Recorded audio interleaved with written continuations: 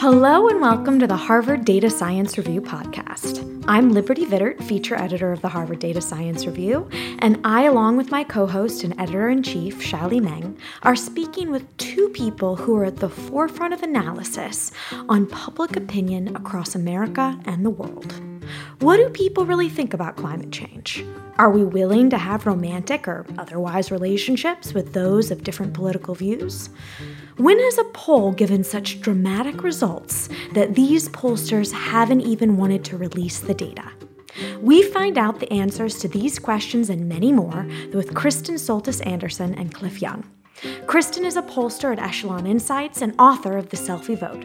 She is also the host of SiriusXM's The Trendline with Kristen Soltis Anderson. Cliff is a pollster and social scientist. He is the president of Ipsos Public Affairs in the U.S. and an adjunct professor at the Johns Hopkins SAS School. Well, I sort of wanted to start off with, I don't want to call it the elephant in the room because it's really not, but you all are both pollsters. And, I feel like during the 2016-2020 elections, there were lots of newspaper articles about it. There was sort of this feeling of a public distrust of a lot of pollsters because people felt that they were wrong in 2020 or 2016. So how do you all react to that? Do you feel like it's fair? If so, how do we fix it? And what's your sort of feeling? Is it blown out of context?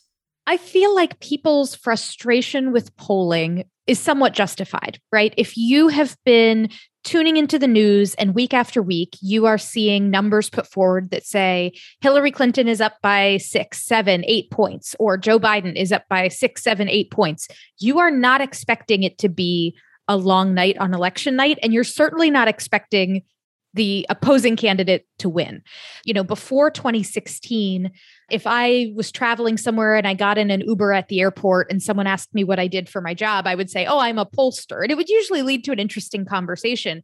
And I've now just started saying that I'm a market researcher, which is another completely honest but less loaded term for our profession, because I just don't want to get into the, well, why were you guys all wrong in 2016 or 2020 conversation constantly. But I don't begrudge anyone who does wonder that. But what I do find frustrating is that when you take a look, for instance, at 2016, I acknowledge completely that I was surprised by the result on election night. But in 2020, I wasn't. And what's troubling about 2020 is that the polls broadly, and when I say the polls, I'm not talking about my polls or Cliff's polls. I'm talking about sort of broad polling averages, major media, network polls. When you took a look at that data, there were a lot of states where actually the polling was great. And if you looked at, say, the Georgia runoff that came later, something like that should be insanely challenging to get right. And yet the polls broadly said it would be a very close race. And it was a very close race. Democrats picked up 2 Senate seats by relatively narrow margins. So what's challenging for the polling industry now is that in 2016, the polls were off, but in a way that the industry was able to explain. We don't have enough people in our samples who don't have college degrees. So if we fix that, hopefully that will fix everything. In 2020, you had a state like Georgia where the polls were pretty good, and then a state like Florida where they weren't as good. Or you'd have a state like Arizona where the polls were actually pretty good, and then a state like Texas where they were off by quite a bit. And there's not a simple demographic explanation like there was in 2016, where you could say, oh, it's all of those, blue wall, upper Midwest states, white non-college educated voters were being undercounted. I don't think that there's a good explanation or a single unified theory for why in some states this time around, the polls were overly generous to Biden in a way perhaps they shouldn't have been. Cliff, I'd be interested in your take on this. I think we have a very high bar as pollsters. We are the guardians of public opinion, right? And we have, in that sense, a public trust. And it's less of an issue of how close we are to the actual election and much more, do we pick the right winner? And so in some ways, we were less accurate this last electoral cycle and closer in 2016, but we picked the wrong winner, obviously, in 2016. I think that's a reasonable bar. And if I were an average citizen, I would be critical. And if I was a client, I'd be critical as well. But I want to make a distinction from an analytical perspective. And when we say the polls, we're not saying the polls as in surveys, because surveys do very well, right? And indeed, you just take some of the most recent experience with COVID and vaccination rates and related sort of metrics. The surveys are nailing it. And so the survey in and of itself, that is the instrument we used to capture a representative picture of the population, of the universe in question, I think we're fine. Cliff, could you explain to the audience the difference between the survey and the poll? Yeah, I'm not making a distinction between the two, actually. They're equivalent, right? A poll is sort of a simple proxy typically used to explain the survey. We usually call it a poll when we're talking about public opinion and political surveying, right? The distinction I want to make is election polling specifically, that is not just taking a representative sample of the population, but trying to ascertain who will show up on election day, is the real challenge we have. We're trying to predict a universe in the future, not the present. That's the tricky business. I would love to second that, because I think, and this is where I will give a brief defense of election pollsters. For as maligned as we are and as semi-justified as that is, there are a lot of places in the market research and opinion research world that will never face the kind of accountability that an election pollster faces. If I go tomorrow and I become the head of market research for Frito-Lay, and I go do a study and I find that 72% of Americans say that they love salt and vinegar potato chips, there's no day in which every American's mind will be read and it will be known whether or not, in fact, 72% of Americans like salt and vinegar potato chips or not. It is really only election polling where you are trying to understand public opinion, and then there becomes a moment when you open the Christmas present and you find out what's inside, and you hope that you were right. And additionally, you can't just make assumptions about the population you're surveying on the grounds that they look demographically representative of really anything, because there is still that who does and doesn't turn out to vote question. And I think a lot of the general public, when they see the polls talked about in the news, what they don't realize is that it is a mix of an art and a science, that the art is the pollster making assumptions about who is and is not likely to vote, and how they're going to decide to adjust their samples accordingly or pull their samples or whatever that looks like, to adapt to that reality. And that's a challenge that you don't necessarily face in a lot of other types of polling. If I could just add to that. And so technically speaking, we have a model on top of a survey. So we have a survey, which is representative of the population, and then we're modeling from that survey data who will vote on election day or who will vote now, because we have early voting. And so typically, I would say in 80 to 85% of the cases with elections, not just here in the United States, but globally, when they fall down, why? Because we were unable to predict who will show up on election day, who will vote. So it's the modeling aspect that's problematic, that at times we get wrong.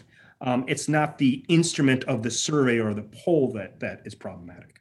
The great challenges, we all face in this public opinions are really twofold, right? One is, as both of you said about, in the survey literature, you have a technical term that your surveyed population is not your targeted population. And the target population is constantly moving. And in fact, at the time of your survey, nobody knows what that public opinion will be, because the public opinion changes, particularly in election, any news, any things come out, right? So you have that grand challenge. And the second challenge, which is related to the survey part, is people's opinions. They may or may not give you their honest opinion, not necessarily even they're lying, because they have not formulated the right opinion. They refuse to answer you. That creates quite a bit of bias. It's itself. So you really have these kind of big problems, right there. But I would say that it's both a challenge, but it's also a great opportunity, right? But I want to follow up one thing. I think, Cliff, you mentioned about the pollsters are the guardians of the public opinions. But I think also you're not only the guardian, you're also the discoverers of the public opinions. Like a lot of us think about how other people, think about those things. For example, we all may think about, some people just don't understand the climate change, others do. And as you know, that Google and YouTube have just said they're going to ban this paid content on the show Climate Change the Denial. But you guys actually do something to learn about what the public is really thinking. And so I want to just ask you that what you have learned about, for example, climate change and who it affects. So, I would say as a pollster, if I had one question to put on a poll, that would be people's priorities. And so what are the most important issues, right? And I love that question. And why do I love that question? Because whether it be in the United States or whether it be in other countries where I work as well, it's extremely stable over time. There's a lot of stability to it. And it's extremely predictive. And indeed, some of the evidence that we have shows that the candidate that's strongest on the main issue wins approximately 80 to 85% of the time. In other words, it's a proof point of the importance of public opinion in determining, in predicting, in conditioning outcomes. And so we look at that question all the time. So what is the main issue? And so more specifically, just in recent past, COVID obviously has swamped everything else out. And if we take the case of the United States as an example, Biden rode the COVID wave in. He won on COVID. He surfed the wave on COVID. And as the Delta variant kind of rears its ugly head, he's hitting choppy waters. I use that because what we're looking at specifically when doing a sort of evaluation are what are the main problems, right? We ask people that. Climate change specifically, before COVID, was an issue that at the global level, not necessarily the US level, but the global level had been one that had been increasing monotonically, though slightly, now with huge leaps, over the last 10 years, right? But we see the same sort of thing in the United States now. And so as COVID recedes in importance, other bigger issues like the economy come to the fore. The Biden administration and other political actors are being evaluated on it. But climate change specifically is this issue that's there and it's emergent. We'll see what happens in the near future. But we're of the opinion that as we come out of COVID, it will be one of these issues that defines the contours of public opinion. Krista, you have anything to add on that? Yeah, I like the idea of thinking about it in terms of issue salience because I do lots of issue polling. I have a number of clients that are in the kind of issue advocacy space. And let's say, for instance, you are a group that's right of center, but you want to have some messaging on climate change. I do a lot of work in that sort of space. I can do a survey that finds 80% of Americans, I'm making up a number, but it's actually, I'm sure, really close to what the real number is, say that they want to see Congress do more on clean energy. And that's wonderful. But if that's the 17th issue on their list of priorities, that is also an extremely important strategic fact that my client needs to know. 80-90% of people want to get, universal background checks for guns. Yes, but how salient is that issue for that 90%? Because I guarantee you for the 10% that disagree, it's very salient. Mm-hmm. So this is why I think those priority questions are so important. And they can also help you understand something like Joe Biden's falling job approval. We ask people to give us what they think their most important issue is. But this month in our last survey, we didn't just ask people if they approved or disapproved of Joe Biden, but we said, okay, regardless of whether you approve or disapprove of him, what's the issue that you think he's doing the best at? Mm-hmm. And then regardless of whether you approve or disapprove of him, what do you think is the issue he is doing the worst at? And among both people that approve and disapprove of him, they would say COVID is probably his best issue.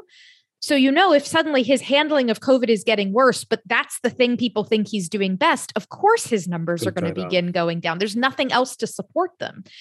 Meanwhile, in terms of things that people think he's doing poorly at, the economy and immigration were up there as the things that people are the most concerned about, even among some of those who approve of him overall. But I guess the question is, how much is that already baked into his numbers if people don't like how he's handled those issues? But immigration's not a top issue for, say, a swing voter. Maybe that won't bring his numbers down. Can I just add just a couple more technical points, just to reinforce why I love this question? It not only is predictive, as I was mentioning before, the wave over wave correlation is about 0.9. And that's at a global level. That's the global average of 27 countries. And the correlation varies from 0.85 to 0.98. And so in the short term to medium term, it's as if it were a fixed variable. That's the first thing. The second thing is it's correlated with real things. And so if unemployment is number one, it's because there's a lot of unemployment. If immigration is number one, there's a lot of stuff going on with immigration. If terrorism is number one, there's something going on with terrorism, right? It reflects reality because it reflects what people are worried about. And so going back to your climate change point, we have other research and other tracking research that shows that increasingly people are being exposed to climatic change, to climatic disasters. Mm-hmm. That is behaviorally speaking in reality. And that corresponds with the slow but steady uptick of climate change as an issue. Now, to Kristen's point, it is not a number one issue, a number two issue. It's still a tertiary issue. It's not going to define politics today. But if we play it out in the future, and we know that these questions, these metrics, these rubrics we use to understand public opinion are correlated with reality, climate change is an emergent issue. You know, when we're talking about like what's correlated with reality and what are sort of the biggest issues that we see in our time, one thing I hear about all the time, and I know is written about all the time, is the amount of political polarization that we have right now in America. We have people saying relationships or friendships are breaking up over political polarization, or people are saying they're going to leave the country if this president wins or that president wins, or not going to buy something from a company because they've supported one political candidate. Is this real? Is this actually happening? Is this the biggest issue? Is this what people care about the most? Well, this is another one of those things where if you ask Americans, do you believe that we are too divided? They'll almost all say yes.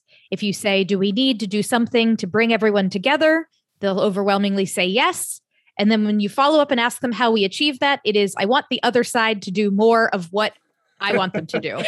That is how we will achieve consensus when the other side starts doing the things I want them to do. I say that a little bit, I'm a little bit glib about it, but that really is, a lot of what we see in research is that, on the one hand, there's tons of data that people say they're hungry for bipartisanship, they're exhausted by the toxicity, and they want it to end. But at the same time, there are so many different forces driving it. It is not as though you can one day just wake up and snap your fingers or pass one bill or one company changes its policies and suddenly this all goes away. This is a culmination of a lot of different things. It's a culmination of, news becoming more fragmented and people no longer all getting news from the same source. And so now, in addition to getting news from sources that may reflect their own partisan views, you're also seeing the sorts of things that algorithms on social media are more likely to get engagement, which engagement usually means clicks and reactions, which is more often driven by anger and frustration than by, gee, this made me really think. That's one piece of it. You've now got a younger cohort of consumers that they increasingly, their politics are bleeding into their shopping habits. It's bleeding into where they want to work, their expectations of their employer, et cetera. And there's an older generation that's grappling with how to deal with that. Politics is seeping into so many different arenas of life. And I think it's important to note that, at least in the research that I've done, the polarization does not seem to be that 50% of Americans believe one set of things and 50% of Americans believe another set of things. And there's nothing in between and they disagree on everything. There are lots of Americans that hold heterodox views. They take a little of column A and a little of column B on policy. But instead, it's this feeling that the other side represents a grave threat to my way of life. It's just that heightened negative emotion. I was on a panel yesterday at a university in New York where one of my co-panelists said that nowadays, and I don't have this data, so I'm hesitant to cite it, but it was just so jaw-dropping to me, that there is now more social opposition to inter-party marriage than there are to things that over the last 100 years, like interfaith marriage, or, I know your Liberty's made like crazy. Looking at me like that's crazy. I'm making these faces like this is nuts. But in a way it's jaw-dropping, and in a way it actually isn't that surprising when you see the fact that especially the most politically engaged feel very angry and afraid of the other side. Man, you don't want to bring the wrong party home to meet dad and mom for dinner, I guess. That will ruin the party. Or make it more exciting. Who knows? Wow, this is this is the first time I heard this issue of inter-party marriage. I guess I should have thought about. And these topics do bring people to their emotions, very high. Let me switch the topic a little bit because I want to really talk more about how do we ensure the quality of the polling. In the end, I think one thing I hope will help everyone is to say these polling reflect reality, that they're trustworthy themselves. Otherwise, people cite whatever they want to cite, that they divide even more so. There's two sides of this question, and I probably go with Cliff first again because I recently got involved in a study about survey results on the vaccination uptake, and we look at Facebook surveys, we look at census pulse surveys, as well as Cliff's organization, the Ipsos surveys, and probably surprised to many people. Didn't surprise me at all because I've been doing this research that it turned out the smallest survey, which is the Ipsos survey, that work out really the best, almost spot on compared to the CDC, the benchmark data. And it's one of these cases really highlights the importance of the quality control. And what we have learned, Cliff, the part of our study was trying to look at, is there any single factor matters? But our conclusion was, based on all the information we have, is adjusting that. Every single factor didn't really make much difference. It's the aggregation of what we call total quality control that really seems made a difference. But that's a part of my question I want to ask Cliff and later Kristen is really about what are these kind of a time-honored methods that you're using to ensure the quality of the posters you are conducting. At the same time, I also want to ask what is the innovation side, because time is changing with availability of social media, lots of things are changing.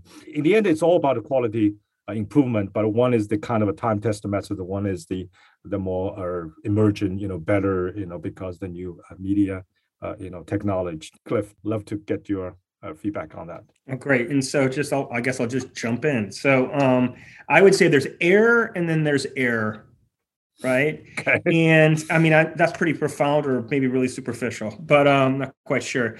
But basically, there's the margin of error, which is one thing, which has to do with, let's say, sample noise or sample hiccups, right? As I like to say. And then there's non-sampling error. There's a whole host of non-sampling errors. There's bias. Right? Mm-hmm. Are you covering the universe in question? Coverage bias. The people who refuse to participate in your survey, are they different from those that don't refuse? Mm-hmm. That's another form of error. You have a whole host of measurement error. Right? Are your questions robust and unbiased? Right? Mm-hmm.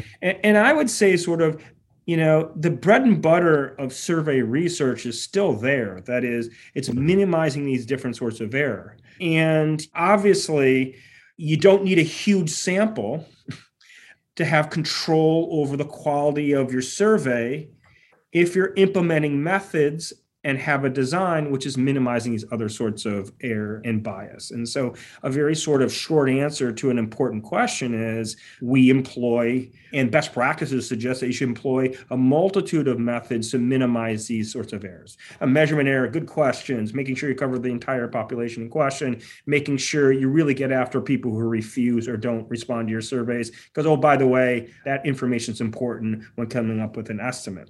And so that's just the bread and butter of survey research, and well done. And the example you cite, I believe it's our Axios Ipsos survey that we do almost every week, that where we're tracking from the get-go the onset and the evolution of the pandemic, has a short questionnaire and a small sample of 1,000. And so it's not about the size. Once again, the size of the survey determines the margin of error, and only the margin of error, not these other sorts of errors. And so I think we always conceptually need to consider that when we're assessing the total error involved in any given survey. You're absolutely right. And, one thing I want to just mention is one example of how well you guys do the quality control. I believe that you actually buy laptops for those who have troubles to have them. And that kind of thing, seems costly something, but that really matters because it's a part of the effort of the quality control of avoiding bias. Yeah, it goes to coverage bias, right? I mean, right, you exactly. could have a cheaper design where you exclude people that don't have digital access. Right. In our case, we make sure that those that don't have it, right? Yeah. And, for most surveys, it doesn't really matter. But for some, when you're talking about the general population, and when you're talking about a subset of the population that might be more affected, poorer people more affected by COVID, as an example, you're probably missing out and your estimates are not as robust. Yeah, absolutely. And particularly in the COVID, that seems quite clear. The rural areas, others, the census pulse survey suffer similar problems of and to cover these areas was just hard to reach. And so turn to Kristen. Yeah, so I think my firm Echelon is in a little bit of a different position because we don't have a panel of our own. We don't have a set group of people that we have recruited to take surveys that we can tap into.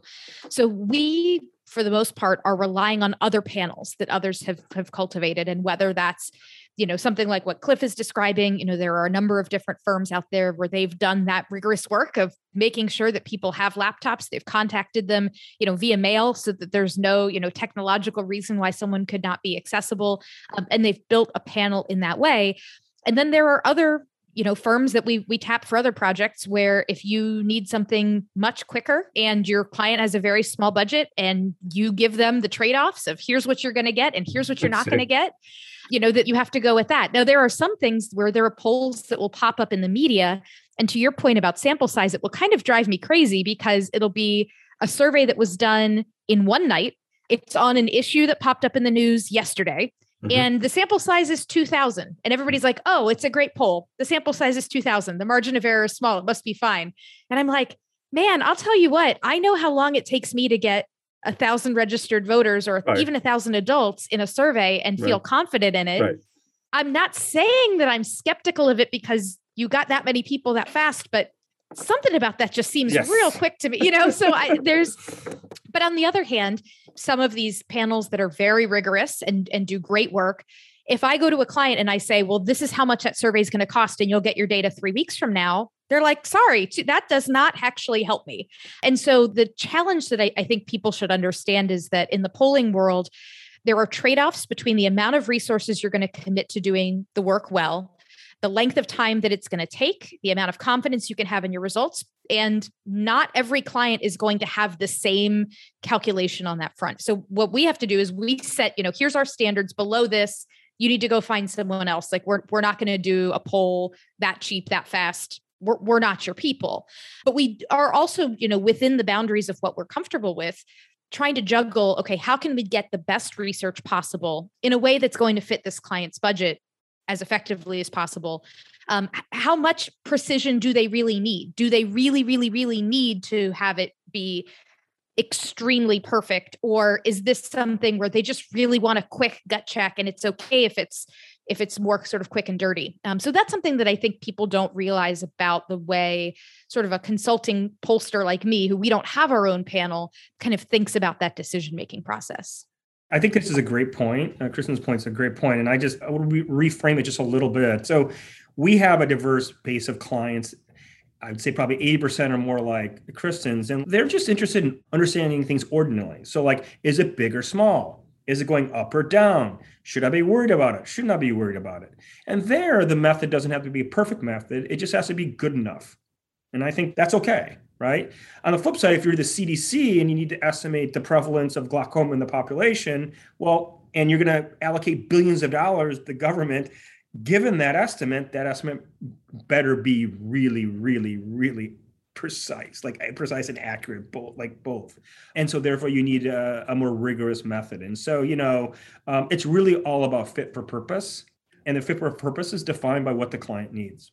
I think that both of you raised an incredibly interesting point. Kristen, particularly you're like a client say, well, I don't have time for 3 weeks. I want something fast. We talk about the public kind of a lack of trust into the polls. On the other hand, the other side, the people tend to have too much trust in any data, right? The idea is, just it's a data, it's fine. Give me something that I need to get this thing done. Well, if it's a serious issue for them, right, you're not going to say, because I have this disease, I don't care who treats me, just give me something, that doesn't work well, right? So I think that there's a general education issue about how do we make sure the public understand that good polls takes a lot of work.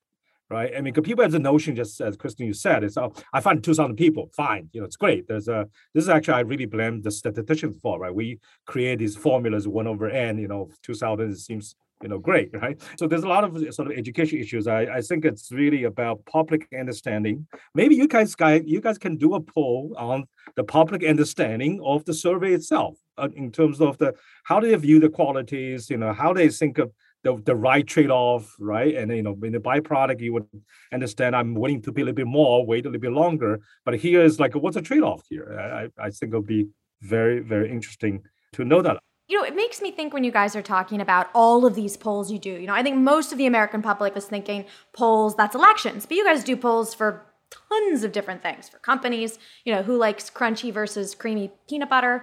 But what would be the most surprising? When did you do a poll and you were just like, when the results just shocked you?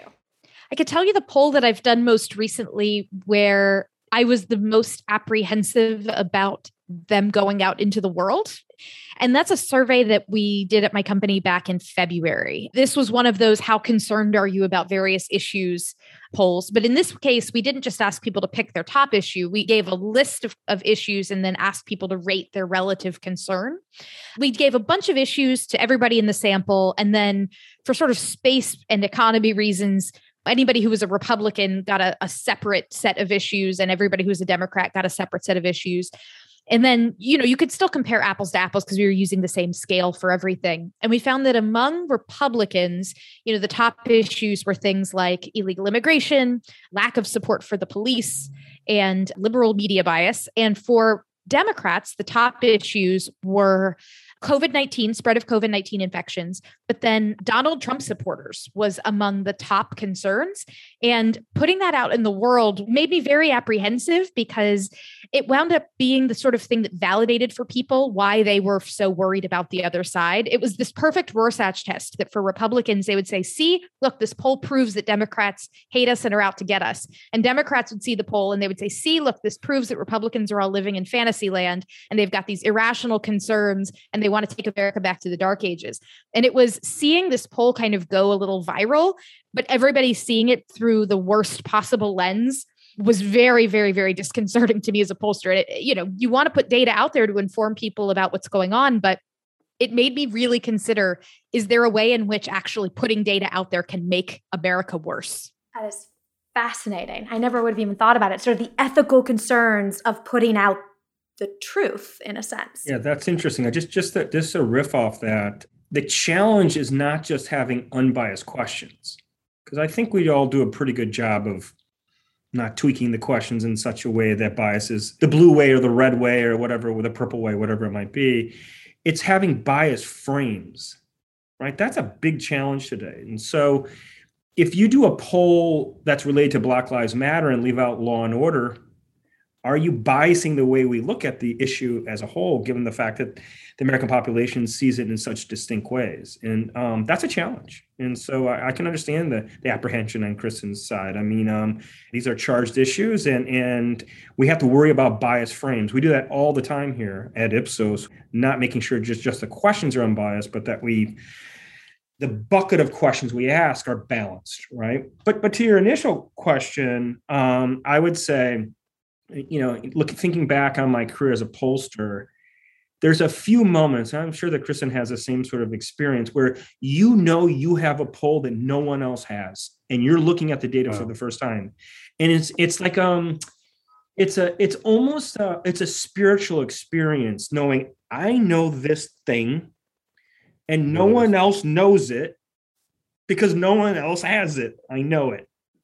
Obviously, that happens a lot in elections. Sometimes it's very, very substantive. And so we just did this summer, early summer, a poll on differential ethnic and racial experience in America, right? It's sort of the 1 year lead up to the George Floyd murder and aftermath.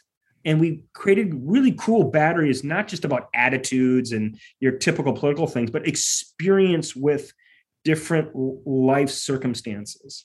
Being pulled over by police as an example, or not being able to pay rent for a given month, or, a series of different experiences. And once again, just the massive ethnic and racial differences in the US. And we've been talking about the tale of two Americas a lot here, whether it be political or ethnic, racial, or otherwise. We've got a lot of differences, variability, and inequality. And it wasn't like it was information that would move markets, because sometimes we have information. And I do a lot of polling in emerging markets, basically for the financial sector. You have information at that given moment that might move markets. That's cool. But this was an example more of a substantive understanding and lens We thought we had something very unique, and it played really well in the media and was picked up on the academic side as well. These are the moments that really define or make it for me to be a pollster. Not getting elections wrong, obviously, that's the worst. The best are these micro moments. Has there ever been a time where either of you guys have decided not to release the results because you thought it might be damaging or too misleading or something? I mean, is there ever a decision to say, we're just not going to put this out there?